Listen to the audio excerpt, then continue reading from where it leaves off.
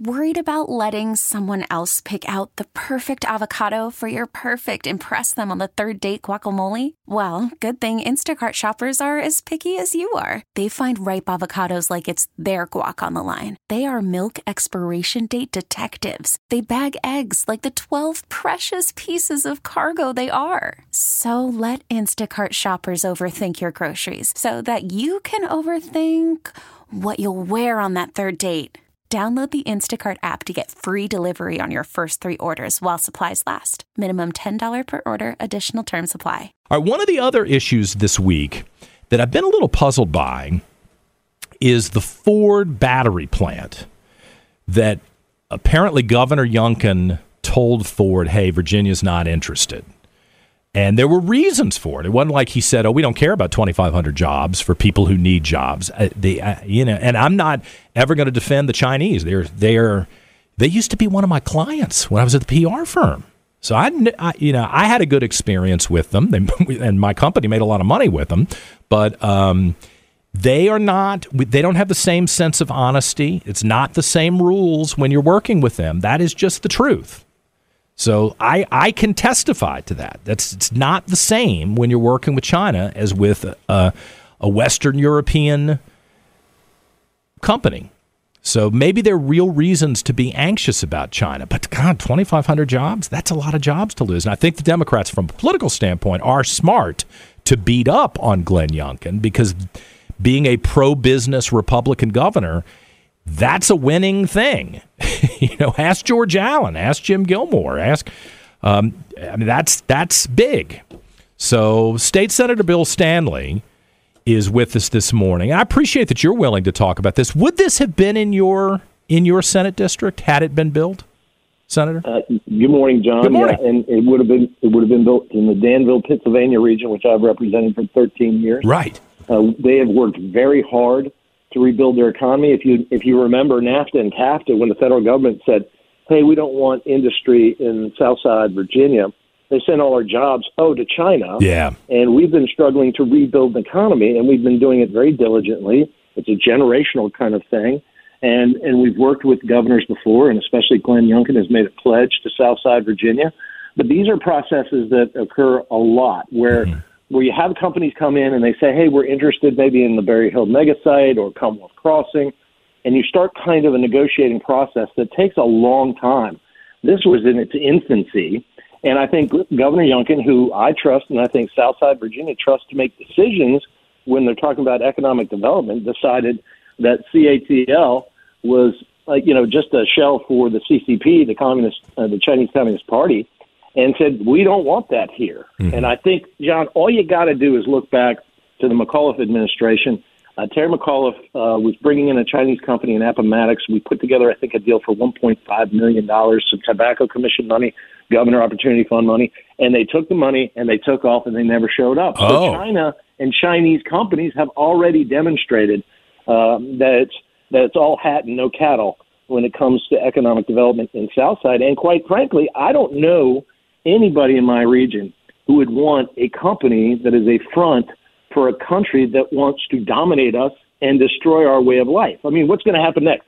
If ISIS says they're building a bicycle plant and bringing 5,000 jobs, if we turn that away, are we are we bad for doing that? We need to make decisions with the partnerships down in Southside with these businesses that it's going to be a good fit for Virginia, and it's going to be good for Virginia and not a threat to our safety and security. And so I think Glenn Youngkin made the right decision. Okay. Now, this is the detail that's important, and I'm so thankful that you're out telling that story because I hadn't heard the story about a Chinese company taking our money and walking away. That,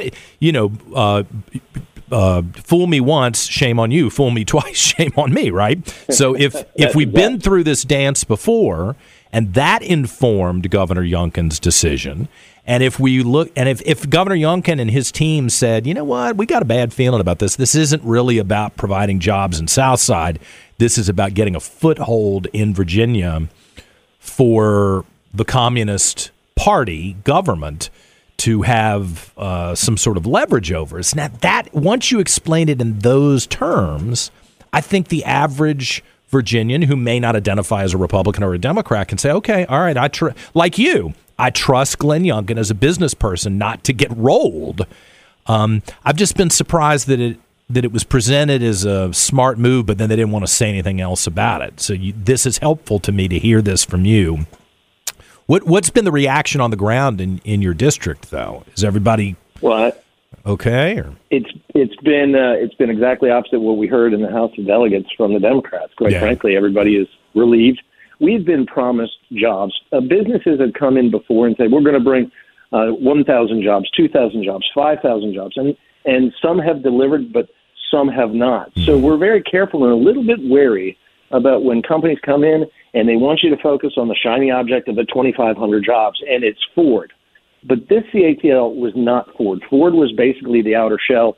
CATL was Chinese technology, Chinese run by the government of China. And again, this is a government that pours so many hundreds of thousands of pills of fentanyl across our border. I don't think that China, when they're making those pills and then giving them to the cartels and shipping them to the United States, are trying to make sure that the United States has a pain-free Saturday. They're trying to kill us. Yeah. And so I think you have to be very careful with who you get into these partnerships with. And this was a partnership that was just way too dangerous. There's a lot of downside, not a lot of upside. And even the Democrats making the big argument about, well, we're losing 2,500 jobs. Those, number one, weren't guaranteed. And two, in the process, when these companies come out and start looking at various sites in different states and they want the states to compete and the states throw money up to try to get that company there, we weren't even down the chute into that part of the process of negotiation. Glenn Youngkin looked, saw what it was, said, not for us. Well, how interesting was it yesterday that the Times-Dispatch, I think I'm saying this correctly, was reporting that we were the choice and he turned it away. Now they're going back and saying that wasn't the case, that we were in initial conversations, which jives with what you're saying this morning. Those are two very different scenarios. So I'm glad to hear that it wasn't, hey, we're one signature away from inking this deal and we turn it away, that it was early in the discussions, assuming that's correct. Well, and not only that, I mean, if that was the case, then it would demonstrate that Glenn Youngkin, our governor, didn't know that the CATL, the Chinese Communist Party, was involved in this Ford deal.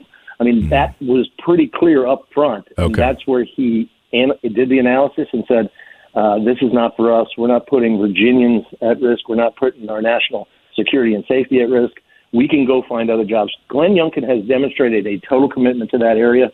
They just gave another $1 million for further development of that mega site in Berry Hill. We have all the confidence in the world that we're going to get good advanced manufacturing and industries into that area, but we're willing to wait because we've been waiting for decades, ever since the government took all our jobs away and sent them to China with NAFTA and CAFTA. Right. We can wait a little bit more. And now they want to bring them back. So there you go. Okay, well, this is really helpful. I appreciate that you picked up the phone when we called and said, hey, man, I'll talk about it, because everybody else has been weird all week, not wanting to touch it. I mean, I guess it's a dicey situation. You don't want to be called a xenophobe, which, of course, the Democrats always do when you're talking about a foreign country. But real quick, before we go, you mentioned that you have confidence that something will come. Are there other negotiations ongoing at the moment with legitimate groups, domestic or international, that you think in the next, let's say, 24, 36 months could come to that spot? Or are you able to talk about that? Absolutely. And really, because it's so competitive between the states, a lot of that stuff is held highly confidential, close to the vest, because you're involving yourself in a lot of negotiations. But we've had a lot of interest, and we've had a lot of companies coming to that region wanting to set up their business because it's a beautiful region. It's a great place to live, work, and play, and raise a family. And so we have these all the time. Some fall through, some don't. We were, for a long time, in secret negotiations with Hyundai to bring a plant, an actually auto manufacturing plant, right there into the Danville, Pittsylvania County region. That went to Georgia, but we were competing. So we keep those things kind of as close to the vest as possible until you ink the deal. We weren't even starting with the CATL deal to even get to that part. So it was in its infancy, and I think Governor Youngkin made the right decision. I applaud him for it, and I know the people of Southside Virginia thank him for his judgment. Good. All right. Well, listen, I'm glad to tell the rest of the story, as Paul Harvey used to say, right? And because the Democrats have got a potent argument here, but it falls apart when you explain it the way you did. I really appreciate you coming in and talking about it. State Senator Bill Stanley, thank you. And I'll be at the Capitol this morning later, so hopefully I got to see you in person. Thank you. That'd be great. We get it. Attention spans just aren't what they used to be. Heads in social media and eyes on Netflix. But what do people do with their ears? Well, for one, they're listening to audio. Americans spend 4.4 hours with audio every day. Oh, and you want the proof? Well, you just sat through this ad that's now approaching 30 seconds. What could you say to a potential customer in 30 seconds? Let Odyssey put together a media plan tailor-made for your unique marketing needs. Advertise with Odyssey. Visit ads.odyssey.com.